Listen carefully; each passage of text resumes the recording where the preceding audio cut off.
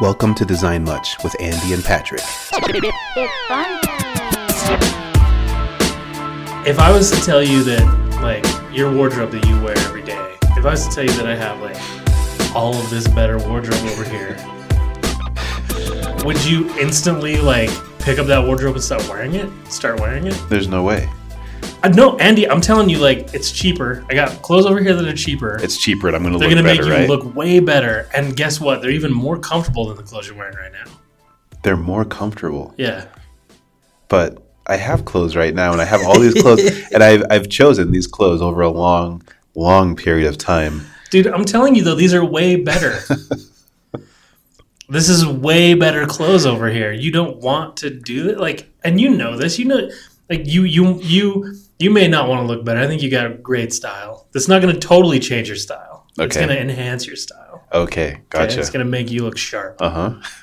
It's not going to change your style. Everything about it, like, you're intrigued by it, but you're not going to buy it. You're not going to buy the clothes. I'm not going to buy the clothes. Why? Well, the thing is, like, that's a big change in my life. Like, I've built all these clothes over a long time, right? This look that I have going for me, and I know these clothes. I hear great things about your clothes, but I don't know them. I don't really know that well. So should I actually, just drop everything and just try all of your clothes? Dude, they're better.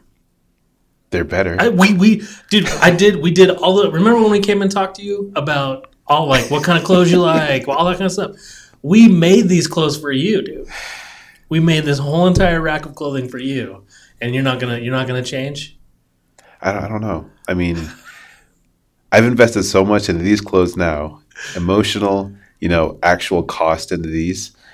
I could afford it. I could get those new clothes, and that'd be great. But it's a big change, right? So I might want to try like one or two articles of clothing. What if I give them all to you free? Would you wear them? Would I wear them? If I gave them all to you free, would you actually wear them? I think I might wear some. Now you're thinking. I think I might wear some. The cost is coming in. Yeah, I might actually try that out.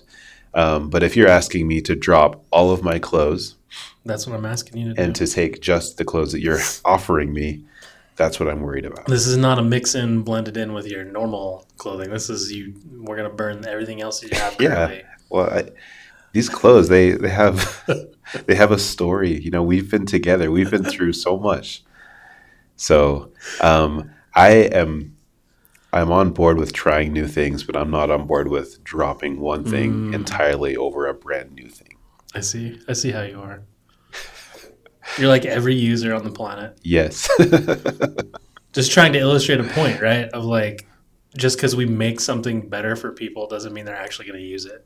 Yeah. Even if they know 100% that it's better for them. Even if you've gone through the whole process and you've shown them this thing, they're like, whoa, this could change my life. Yeah. They're still like, yeah. Do I want to do it or not? Yeah. I don't know. Especially if it's all or nothing, like if it's a replacement thing. Yeah. Right? It's better to blend it in. It's better to say, like, I'm going to give you 10. I'm going to give you, like, you were really interested when I said free until the point where it's like, but we have to replace all your clothes. You're like, no, I'll try it out. Yeah. I'll put it in. I'll mix it in with my old wardrobe. But I'm not going to just wholesale, like, do this other thing. Exactly. Right? And I think the thing is, like, you have to, like, find some value, like small value. I have the same problem when I'm, like, getting new shoes. Yeah. I wear my shoes for a long time until they're broken down. And so when I go to these new shoes, you go to a store and you try them on. I have bought shoes online and it's not that great because you get them home and you're like, oh, these suck. Now I have to take them all, send them back and get new ones. But when you go to the store, you are trying them on to see what that initial value is like. What's it like to walk around in somebody else's moccasins? I don't know. Yeah. That's not a great metaphor. But walking around in these shoes, you want to get this value. So I, as a user of your new clothes, I wanted to try them, see what it's like in my life. Yeah. Not entirely drop my whole lifestyle and change everything. And shake it all up. Yep. I think this is something we need to get out of our brains as UX designers and product managers and developers, is just because we offer something to a client base, to a user base, to a customer base that we know, and we've done deep research, right? Like, let's say we've done completely unbiased research. It still doesn't matter. There comes a point where the user has to evolve into that, right? Yes. They have to move into that. And I've never met a user that's like, oh, I'll drop everything to do that. No. Unless it's like a total mind-blowing thing. But users are skeptical about everything. They are. Users don't hate change. They want change. Mm-hmm. But they're skeptical about that change, and they don't want to. They want to test it out, dip their toe in the water. They want to take a test drive, whatever the analogy. Walk a mile in the shoes first, kind of Yes. thing. Like whatever the analogy is, they want to test it out. So we should be designing products. Like in my mind, we're kind of going through this. We should design products that like we have this new product, but does the new product allow them to? Can we move this new product into their current workflow now or their current life now and add benefit? Even if they don't use the entire product yet. Exactly. Right? Yeah. Get them to kind of use it a little bit. If I can try one of your t-shirts, I have, my clothes laid out for the week, but if I can add one of your t-shirts into my thing, I can say like, oh, this is actually really comfortable. I could start using these a lot more. This You're going to is start great. pulling them more from the rack. You start to see the value, right? Exactly. But you don't, like if our users have 10 things we want them to do, right? They're not going to try all 10 of those things out, I don't think, initially. Yeah. And a lot of our products are complicated like that. They're not like one thing, It's not like Uber, it just replaces this. It just does this one thing, right? Mm-hmm. Like a lot of B2B applications are deeper than that. They're more complex. And so it's like, well, let's get them to do this thing and this thing and this thing before we get them to do the really powerful thing. Yes. And that's totally fine.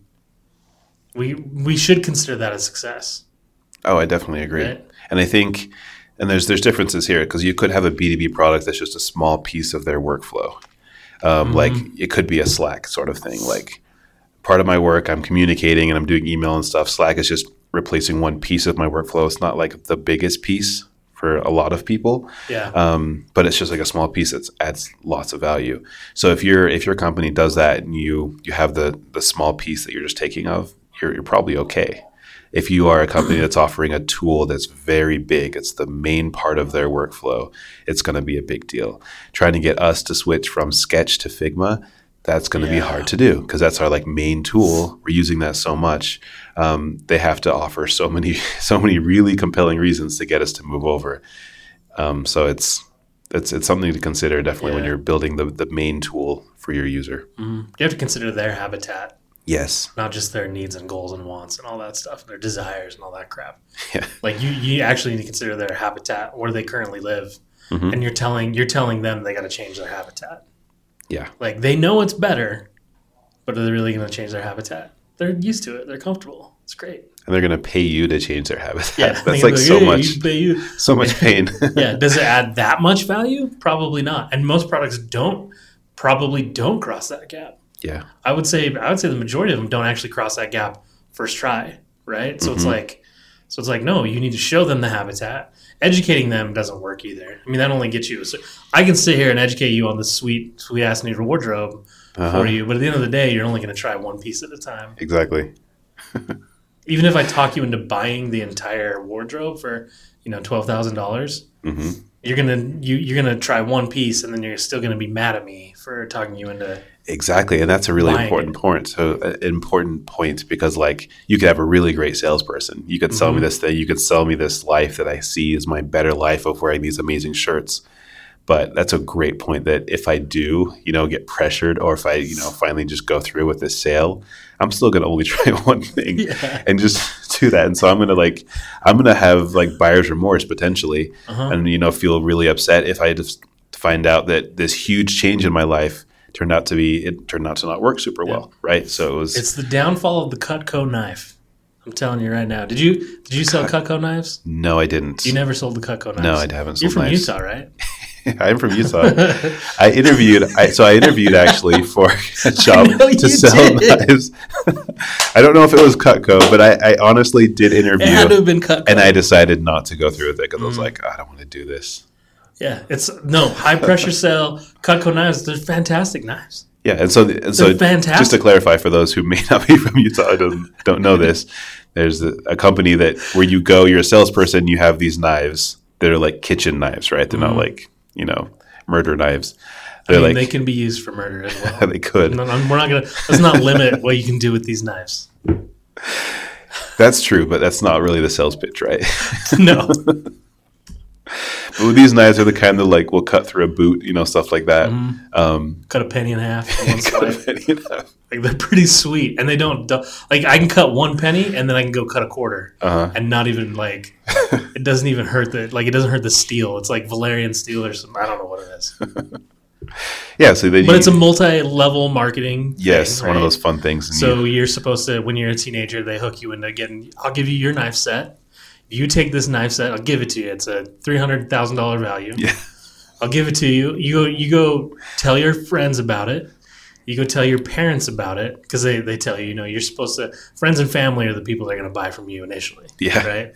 And then you go and you do that, and then you destroy all your relationships with your friends and family because they don't want to buy knives from you, and it's like a super high pressure type thing. Mm-hmm. But they're really good knives.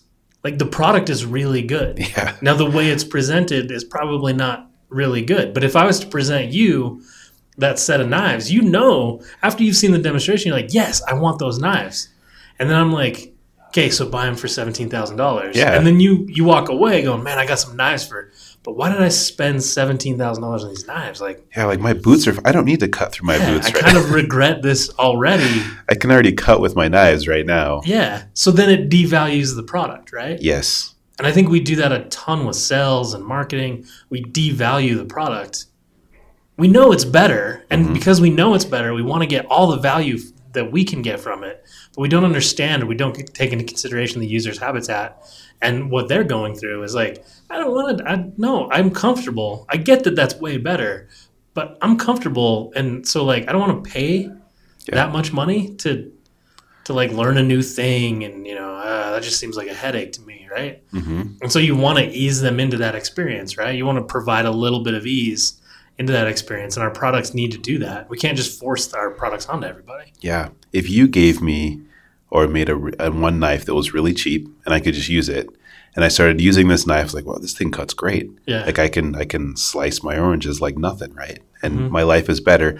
I might want to buy a second knife. I might want to buy a third knife, not an entire set of knives, because I don't need an entire set of knives. You're like, no, I just want to. I make garlic bread twice a week. I just want a bread knife. Yeah. Let me pick up a bread knife. You use the bread knife for 3 weeks, and it's every time I take it out of its sheath, right? And I cut my bread, I see that Cutco logo. I'm like, man.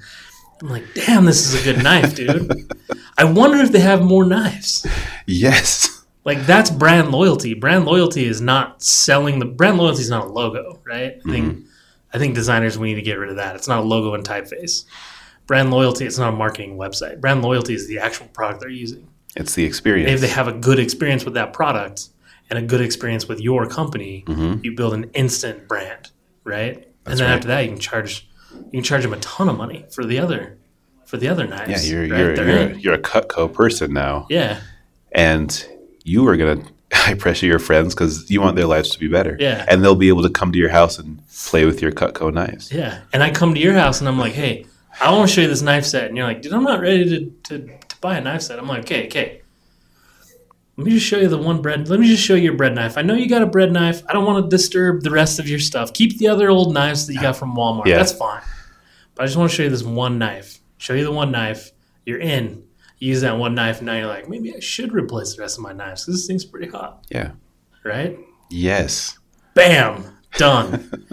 All right. That wasn't the actual topic of our podcast, but was it? No, That wasn't from the topic machine generator. it wasn't.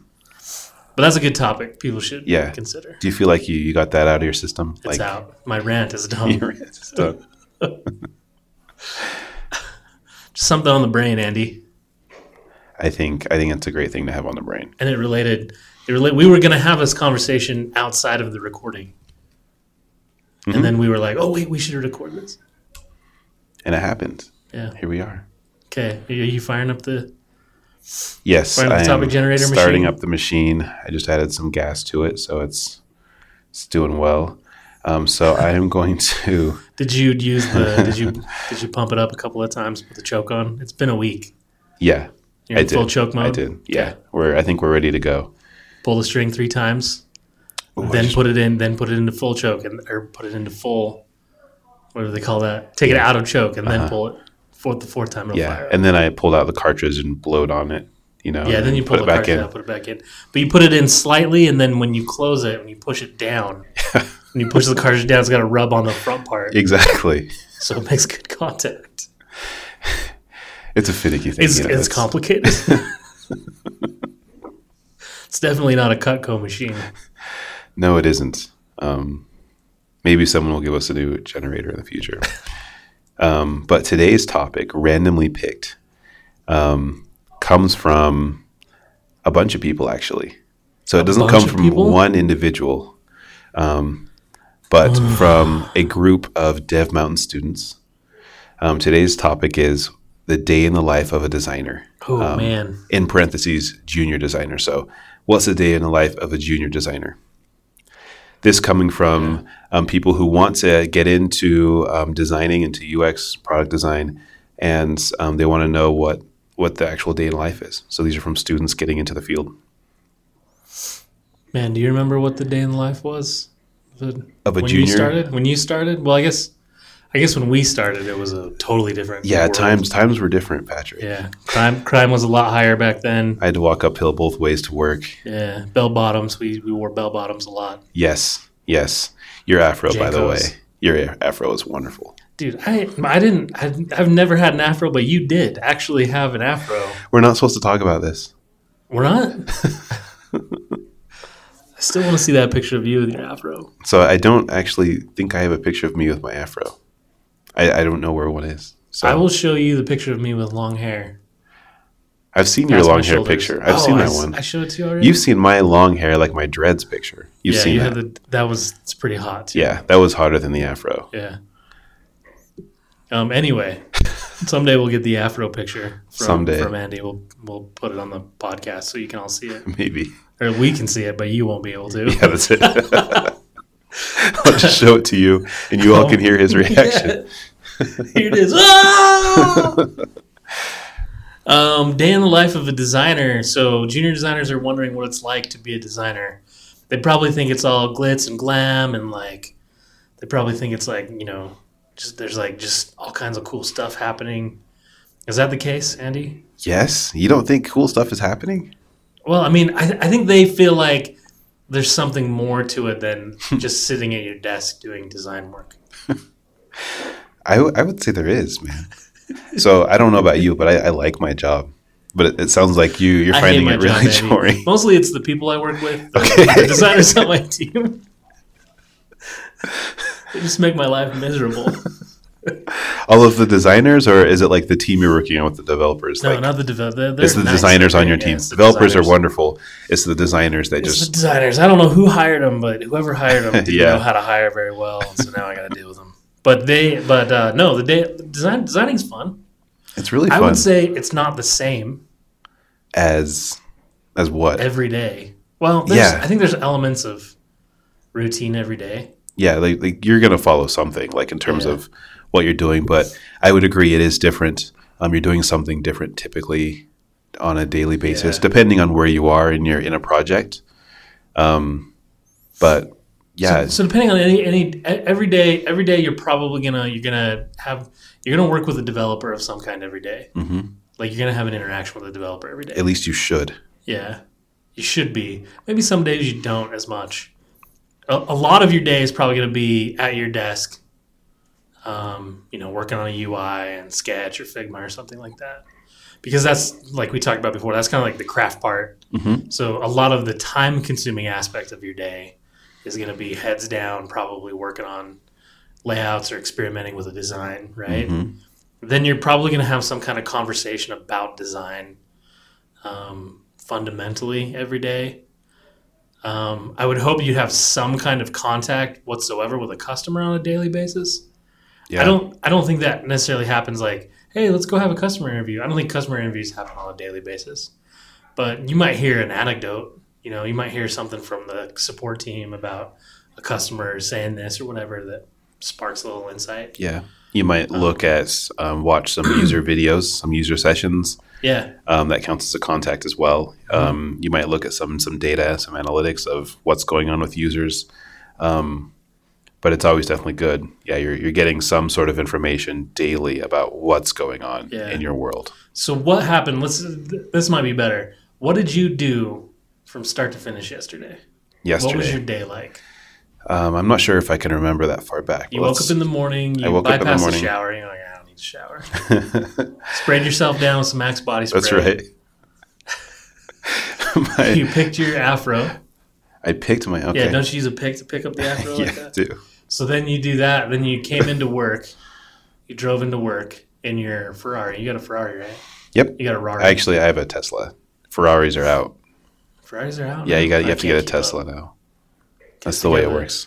You jump in your Tesla. Yeah. And then you show up and at work. It drives me to work. And then I get here. I do like how it said, it drives me to work. Yeah, exactly. That's why Ferraris are out. That's a very distinct difference. You didn't drive it to work. It drove you to work. It drove me to work while I was like surfing Instagram or something, right? Mm-hmm. Yeah, so my morning happened. I got here at work, right? Yesterday, so my Mondays are typically like heavier in meetings. So this is one thing as well. Meetings do happen. As a designer, you are doing lots of communicating, whether that be with another team that you're working with on a similar project, with the team you're working on. So what we did is we came here, we had our company stand up where, everyone was telling us about stuff about what's going on with the company. And that was about an hour, right? Yes, that was about an hour. Other things that happened yesterday is I also did get a little bit of time to get back to my computer and did exactly what you were talking about. Started working with some UI, some concepts of a design that I'm working on now. In between that, I talked with developers about other random things. Like they would just kind of ping me and ask me a question about a project or a Jira ticket. Mm-hmm. And I give answers and we talk about, all that kind of stuff. We also had a planning meeting as a team. So our team, the Red Squad, we got together and talked about the things that we can work on this week. So we went over the tickets and those designs that our developers can start work on. And they had questions about existing ones. We talked about bugs together. So we always have that like on Mondays. And then we also got together later as designers to go over a tool we're using called Matomo. This tool allows us to basically capture user sessions in the form of video recordings.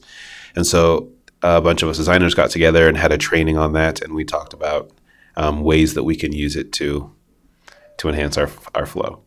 And after that, I got back to work a little bit on UI some more. And that was my day. Yeah. And then today, me and you kind of have intersecting days today. Yes. But today, you had, I assume you had some kind of stand-up in the morning. Not exactly. Morning. Not today. No. But we had a meeting with another squad where we talked about user experience is going to cross the two ownership squads. Mm-hmm. Right? So we had another sync-up meeting on that to make sure everybody's aligned with the direction we're going. Then I had a mentor session with one of the other designers, one of our new designers.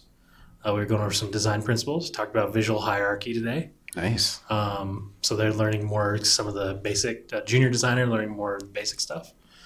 Then I don't know what you did after that other meeting. I had that one, and then I went and got a drink, ate some Lay's potato chips, and I came in here. Yeah. And then we're doing a peer review. I got a peer review for another employee right after this. So we're going through and doing our yearly employee reviews. Mm-hmm. So we do this thing where we do a peer review, right? So that the managers can get feedback from everyone. So I have that. It's a PM. It's a product manager. I was selected by the committee to go peer review them. You were selected by the product manager to peer review him, right? Apparently, yeah. Yeah, because you're really popular. I guess. Yeah. I don't know. And then, then later this afternoon, we have a shadow coming in. So we have a woman coming in from another company, or Yeah, I think she's working. She's going to come in and shadow us as designers. Mm-hmm. So I think she's going to shadow you and Chelsea a little bit, maybe, in Yeah. your pair design. But you guys have pair design where you get together and bounce ideas off of each other, right? That's Learn right. From each other. Yeah, those are helpful. So we meet twice a week, and basically both of us will go over like what we're working on and ask for feedback from the other designer. Yeah. And that's always very helpful. So it's a good learning mentor session kind of thing there, too. Yeah. And then later this afternoon, we have our design stand-up. So we get together as a design team and go over what we're working on and talk about how it could possibly intersect with other people, Mm-hmm. other projects people are working on. And then to cap off the day, we've got another quick meeting, a little half an hour meeting. I think you're in there too. No, I'm not in this one. it's me and your PM. That's where I'm confused. We're having a little meeting to go over prioritizing a UX enhancement board. So we have a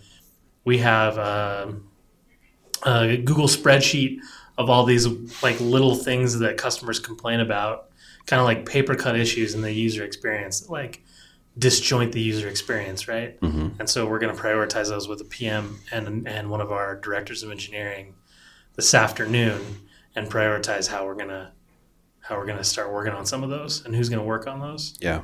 So there's lots of different things going on, lots of different projects. Calendar is your best friend when you're working, in my opinion. Absolutely. But then my day tomorrow is totally different. Yeah. What's your day tomorrow? Mine's pretty similar actually. Yeah, it's just pretty open tomorrow. Yeah. I have less open time than you because I'm in more of the cross-functional meetings Yes. in my role. But I think that would be the only difference, really, because I still do design work a little bit, so I still kind of follow that same pattern. Last night I came in. I worked last night, to be honest. I worked on a side project and on work stuff last night for about 2 or 3 hours when it was quiet. Did you come in the Nobody's office? around. And I did come into the office. Nice. Okay. Because I don't have a place at home to really work with a big monitor and focus. Yeah. So sometimes I'll come in the office. And there's a lot more snacks here Yeah. and scooters that you can ride around. Yeah, I don't have a Dr. Pepper machine at home. You don't? No. Oh man, I thought they paid you a lot better. than me. No, turns out, no. I get paid in Dr. Pepper when I'm here. That's Yeah, basically it. No, so, I mean, I think there's a reality sometimes that you might have to, especially in a startup world. Sometimes during the day you have a lot of meetings, and that's not to say everybody has this bad connotation about meetings. Mm-hmm. I think the meetings we had today were super important and super fruitful already. Yeah. And help move the needle on everything and help me clarify things and help everybody align on the same page. Like, they're very collaborative meetings. Mm-hmm. And those aren't bad things. I think sometimes we think those are bad and that you're most productive when you're staring at your computer screen. I think you have to have that time. Yeah. You need time to actually do the craft work. There has to be some balance there. Yeah. Absolutely. But and so I think sometimes, like yesterday, I had a really busy meeting day. I had a really heavy meeting day, but I did need to get some stuff done. So I came in last night to do it, or work from home or whatever. But then, like, my Friday, I'm looking at my calendar. Friday, I'm golden, man. I got all day to work on design stuff. Oh, okay. I got all day to do UI. So if I wanted to schedule lots of meetings to like just complain about all the people I work with, then I can just hit you up on for do Friday. that. You can do that Friday. Friday you're open. Okay. Friday from 9 to 2. 9 to 2. I'm wide open. And Okay. then we have this yoga thing at 2. Have you ever been to yoga? No. Who goes to yoga class? Somebody We does. all They got keep the invite, doing so it's it. always on my calendar. Yeah. but I'm not going to go to yoga. I should, because my back, I need to stretch my back out. Oh, you should go to yoga. Yeah. Yeah. I should go to yoga. Get your yoga mat and go, man. I should do it. No, but I think it's a balance between, I think a day in the life of a designer is a balance between collaborating and then isolating yourself to work on the craft part, and then collaborating and then isolating. It's a back and forth. Yeah. Right? It's a push-pull. Yeah. And it's all important, I think there's meetings that aren't important. And if you feel like a meeting isn't important, like I've told you guys, just don't go to them. Yeah, Like, exactly. If they're not effective, just blow it off. I do it all the time. It's probably bad, but I do it all the time. I don't know if it is bad. I don't know if it is. I honestly don't. But I mean, like that's my typical like life as a designer is like the balance between those meetings and my work crafty time to do that stuff. The only time that really drastically changes is if we are like in heavy research mode or like testing mode. And when the difference there is actually we'll schedule calls for the entire day with customers where I won't be in meetings with anybody else. I won't be doing any design. I just have like my list of questions and we just get on these calls and we talk to people or maybe we're going to go visit somebody, right? Yeah. That's when my time at work will drastically change. But other than that, it's pretty similar to what we've described. Would you say a day, if you were at your desk, if you're sitting at your desk most of the day, say you have a couple meetings, you got lunch, but you're at your desk working on UI all day, or contrast that with you're on customer calls all day. When you go home, when you jump into your Tesla and it drives you home, are you more tired on the days that you've been working on UI most of the day, or are you more tired on the days that you interview and talk to people? The interviewing and talking to people is, for some reason, so exhausting. It is so much draining. work. Like after the first call, you're like, okay, oh man, okay, let me go get a break. But it's usually like back to back, like it's. I think just like because you're actively listening and you're actively like trying to like gather this information, it's there's so much brain power that goes into that. Well, and you're not sitting there with your headphones on listening to your favorite podcast. Yeah. Or Tool. I don't know if you heard, but Tool is all over the place now. Yeah, you're more engaged almost mentally. Yes. Like days where I've had even like one contextual inquiry, I'm just like exhausted. Yeah. Like there's just like you gotta so drive much focus. You're talking a lot with the people you're with. Mm-hmm. You talk to the people for an hour and a half. You have all these you have all these insight moments, right? Like there's all this stuff like, oh my gosh, I didn't know that. Oh, that's crazy. That's nuts. And like I think that is like overload. Like it's like fireworks going off in your head all day long versus like when you're in front of your computer working for 4 or 5 hours. It's pretty like it's enjoyable in a different way. It's more zen-like. Yeah. And you don't have as much like combustion going on in your head. Does that make any sense? Oh, it totally does. Yeah, that's how I feel. Like it's not as hard, honestly. Even if you're like intensely focused on the design you're working on, it's like challenging. Like that is not even close to being or giving me the type of exhaustion that I get from talking to users and customers and being so into those conversations. It's a lot. Well, and when I was in school, when I was in college, I thought the active part of my job was the designing, like the UI designing part of my job, right? Yeah. Like sitting down and like moving things around and drawing boxes and like, doing photography things or whatever, like that kind of stuff on my computer. I thought that was the active part of my job, but I quickly learned when I got a job that was the zen part of my job. Like that's literally like back in the day, that's when I would put on my headphones and pump Skrillex and just chill out, right? Yeah. Which sounds weird, but just like you're just in that zone, right? And you feel creative and that kind of stuff. It's the going out and talking to people and collaborating with others that becomes the super active physical part of your job. Totally. It's kind of, and I think most people in school aren't ready for that because you don't do that in school. Yeah, that's very true. Like all you do is like I didn't exactly study this in school, but I assume like you get this thing and they say, go design it, right? And this is your deliverable as a designer is this piece of whatever that you're delivering. The piece of whatever. Piece of whatever. A bunch of pixels, a piece of pixels that you're delivering. Hey, Eddie, this is your piece of whatever. Go take that over there. It's a bad accent. Sorry. Where did you go to school? Someone came out. Did you go to school in Canada? I went to school in Minnesota. Hey, this is my terrible Minnesota accent. No, I think if I was to tell a junior designer, like somebody at Dev Mountain or somebody at UVU or somebody wherever is learning, it's like you don't even know the active part of your job yet. Yeah. Like the only thing you're focused on right now is the craft, and that's about 50% of your job when you get a job. And the interesting thing is like the craft, there's a lot to it, but I say like the active part is like a really hard part. Like being really good at collaborating, being really good at listening, and like asking the right questions is super hard. Like the part where you're actually interacting with people, it's really hard. And to your point, like they don't exactly go over that part in school. No, like you do like a group project, but it's not Sure. like it doesn't represent an actual. Like, there's not really any way to represent that. Yeah.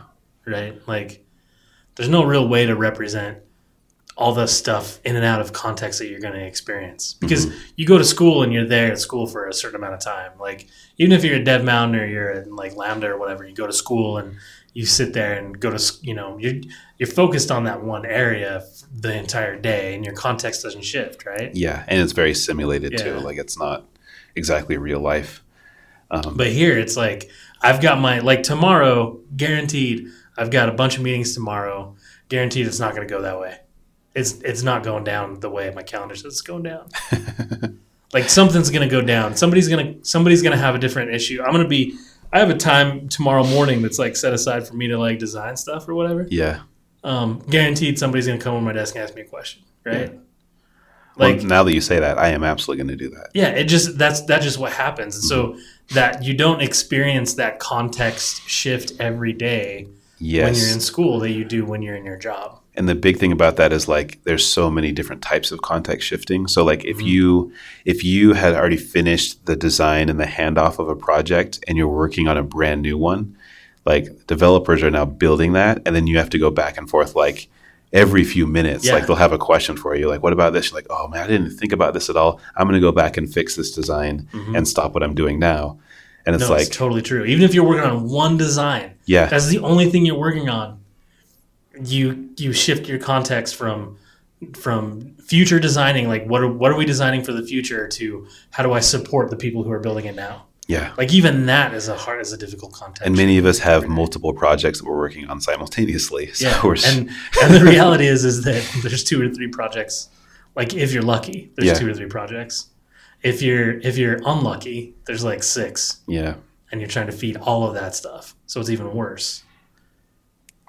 There's a lot. It's crazy the amount of context shifting you have. I mean, like even we were talking about it earlier, like your day in the life, you did something for an hour and then you shifted.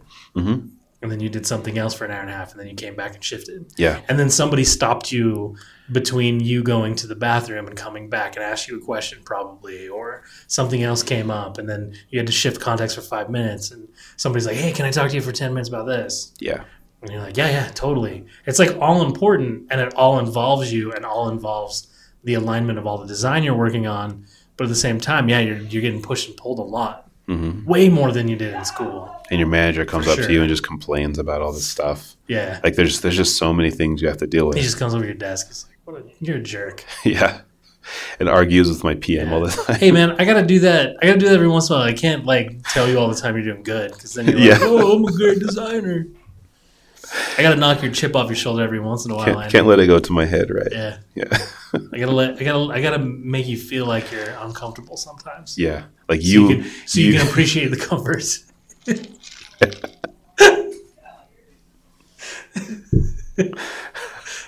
You can't understand what good is unless you fully embrace what bad is. That's right? true. It's very true. Which is also not true and complete horseshit. Somebody posted the other day on LinkedIn something about rock bottom. Like rock bottom teaches you more about life and blah blah blah than like being happy or whatever. And I was like, so are you saying for me to be a healthy, well-rounded person, I should go like freaking inject heroin and ruin my entire life so that I can be a better human? So you can have a true good old days, right? Yeah. So asinine to think that way. Hey, Andy, you can't do anything unless you ruin your life first. Like, whoever created that graphic, do they understand what rock bottom means? Rock bottom means, like, everything's gone. Not That's like, true, I stubbed my toe. I think they meant stub your toe, not rock bottom. Yeah. You don't know how to live your life unless you've stubbed your toe once a week. Anyway, that was a good topic. I like that topic. I think so. I hope it was helpful. My call to action, my suggestion for any junior designer listening to this podcast right now, write this down. This is very important, Andy. Very important. If you want to know what a day in the life of a designer is, freaking go shadow somebody. Go shadow somebody. So, Patrick, how do you shadow somebody? Like, what do you do? You ask them. You hit them up on LinkedIn and say, hey, can I come shadow your team? Can I come shadow you? When's a good time to do it? Yeah. And guaranteed most people are like, yeah, that's great. They'll be come like, yeah, in. sure. They're not usually going to say no. They might be really busy. Sure, that's one thing. But yeah. Some companies, some people might be jerks, right? But I think you'll find that if you make that request, most people are very interested. Yeah. I think it's fun. Most of the time, most people don't shadow me, so maybe that's different. People reach out to me and want to come shadow, and then I just hoist them off on you guys. Yeah, you too. So that's different. That's a totally different thing. But I think most people, especially in our community around here, but I would imagine any community is the same way, any tech community. Like, shadowing is such a great way to see that kind of stuff. Because it's even hard for us to describe it without you being here and, like, walking through the paces. Like, you might have the most boring ass retro meeting that you'll ever have. We had a shadow come in, and I can't remember who they shadowed with, but they took him to one of our engineering, like, retro meetings. Because that's what they were having. That was, like, day in the life. And I walked past, and he was in there, like, just so bored out of his mind. And then he quit design. Yeah. And he conveniently sells Teslas now. Oh, online. nice. Yeah. That's way better. I don't know how that works, but way better. The interesting thing about shadowing, though, is when you are the shadowee, is that the right way of putting it? When you are the individual being shadowed, yeah, and you're like, that's the awkward part, is like, do you just sit behind me and just watch me like move these rectangles around? Is that how it works? That's the part that I've always struggled with. There's a little bit of like, you have to accommodate that person. Like, they can't just stand behind you and be all creepy. Like, you have to tell them what you're doing. That is a different thing, but yeah, okay. So you speak out loud like you're doing a user test for kind of, right? Like, when people have shadowed me in the past, like, it's just follow me around. Yeah. Like, into the bathroom, same stall, like Same the whole stall. bit. No, he follow you around to the meetings, and then I'll try to explain stuff to that person, like give them context. Like, hey, we're going to this, planning meeting, and this is what it's about, and this is what we do, and blah, blah, blah. And then they can observe and sit in that meeting. Or if, like, you're at your computer and I'm working on a design, I'll tell them what I'm working on, show them what I'm working on, what tool I'm working on, why I'm doing it. And what I've done that was more comfortable is I kind of like just talk to them about what I do too. Like I'll like show them, like if I'm not like in a meeting or doing something specifically, I'll just like let them ask me questions, like whatever they're wanting to know. I just like go through it. They'll ask about tools and stuff like that, and kind of like, interrupt me. I'm going to work on this thing or whatever, but interrupt me when you have questions. Yeah. So as a shadowy, that's the right terminology, I guess. I would, if you're a shadowy, if you're a person that's letting somebody shadow you, like, be generous about that. Yeah, because it's important for those people. It is. Like, and it's important for you to give that back, right? Mm-hmm. Somebody did that for you at some point. Like, don't be a dick. Like, give it back, and treat them with the same respect that you wanted to be treated when you were a junior designer, right? Yes. I think that's very important. And then the other thing too is, if you're a shadower, if you're the shadow, like, don't be afraid to, like, ask people to do it. Don't be afraid to go shadow. Like, I mean, we've hired people that shadow. Yeah, exactly. And I think it's a great way for you to not only learn about what this job is, but also make important connections. Yeah, make connections. Build your network right now when you're still in school. Like, that's important, because your job, you get a job by who you know. You don't maintain a 20, 30-year job in the design industry by interviewing. You don't do that. Yeah, just sending out a bunch of applications. You interview a few times, and then you get in the network, and then you're in the community, and you maintain that. Yeah. And so I think that's super important. Like the earlier you start that, the more important for your long-term career. Because we've talked about this. When we have opened the gates for applications for designers, and you don't know that designer, you find somebody who knows them, right? Mm-hmm. And you ask about them. So Dude, hiring, 100% of hiring is mitigating risk. That's it. Yeah. That's the entire thing. Is so that when you pull the trigger on somebody and you make them an offer, you're as super confident that they're not going to come in and, blow up your entire team. Like, that's the whole entire point of it. So the more you know that person, the easier it is for you to hire somebody. Yep. So if like honestly, if people apply and I get 3 people that have shadowed me before or shadowed us or had made some kind of contact with Canopy, they're way more likely to get an interview than somebody who hasn't. Yeah. And that's just like, it's because I got to mitigate risk somehow. I don't know who you are. Mm-hmm. But if you came in here and spent 2 hours with me once, I know more about you than the other person. Like, easy. Mitigates my risk. Yeah. And that's how you hired me. You just talked to a lot of people, and they're all like, this guy's amazing, right? No, we brought you in. We brought you in. You were, you came in and just blew our pants off, dude. Yeah. Yeah, me and Tim were just like, oh my gosh, this guy. That's why we've never met a human being like this ever in our lives. Mostly the voice, but beyond that, there was some skill there too. Yeah. Because I didn't know what I was talking about, Patrick. No, but I can say, like, shadowing is important. If you're a junior designer, you really want to know about this topic, I would suggest come, like, shadow some people. Contact us.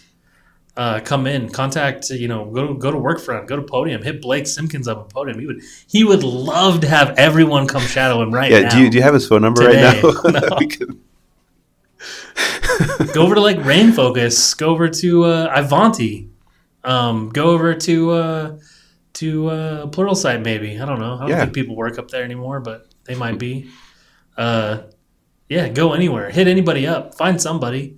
If you're in school too, ask your professor if they know anybody. Most of the professors, most instructors at the boot camps, they know people. Most of the instructors at boot camps work at these places. So exactly.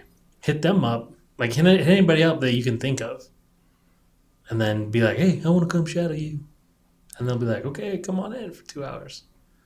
Yeah. And then you get a slice and you realize how boring it really is. Right, Andy? Again, man. super boring. Hey, I'm just trying to be real. I'm not trying to overhype it. So then they come in and be like, that sucked. I'm trying to go low. Okay. And then they come in and they're like, hey, that wasn't too bad. I would really enjoy that. I don't know, man. I'm fine with overhyping. I think it's a great job. Yeah. I don't know why I get paid to do this. It's a thing. I don't know either. We're going to have to reevaluate that, Andy. We should add as a topic. I don't know why we're paying you to do your job either. Okay, dude. If you that wraps up that topic, I think. I think so. Conclusion: go shadow somebody, really learn it. You can support our podcast if you want to. You can buy a T-shirt. We got some slick T-shirts on the website, designmuch.threadless.com. Mm-hmm. We do need some more topics, so we're not like totally running low, but we need more topics in the machine all the time. Hashtag designmuchtopics. Reach out to us. LinkedIn, wherever, reach out to us individually. Our DMs are open, except for yours, because you're not really on social media much. Like you're on LinkedIn for sanity. Yeah. Yeah. I'm on LinkedIn, and I do have a private Instagram account that I will not let you be a part of. Okay. Just email us up at topics@designmuch.org, and that email does work. It does. Did you last night? It does work. And then come join us. Come join a workshop. We've got a workshop coming up August 30th here at Canopy, 9 a.m. Mm-hmm. How to run a design critique. We'll create some working agreements. The other thing that we need in that, if you're coming to that workshop, bring a design to get critiqued by a group. Yeah. Not like by everyone. We'll split off into smaller groups. But bring a design in so we can have real designs for people to critique. And don't be afraid. It's like we're going over like a critique process that offers like good feedback and not like negative feedback. Yeah. This isn't a teardown. It's not a teardown. This is a build up. So bring your stuff if you want it to get better. And then you can rate us up on iTunes, right? Yeah, We're you can. supposed to say that. It's not a podcast. That's what classifies this as a podcast versus anything else. Mm-hmm. Is we have to say at the end, go rate us up on iTunes. Yeah, that and we're sponsored by Squarespace.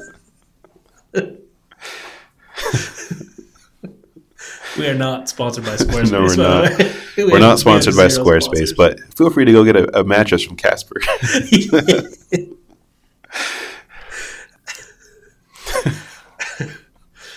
Okay. See you, Andy. See ya.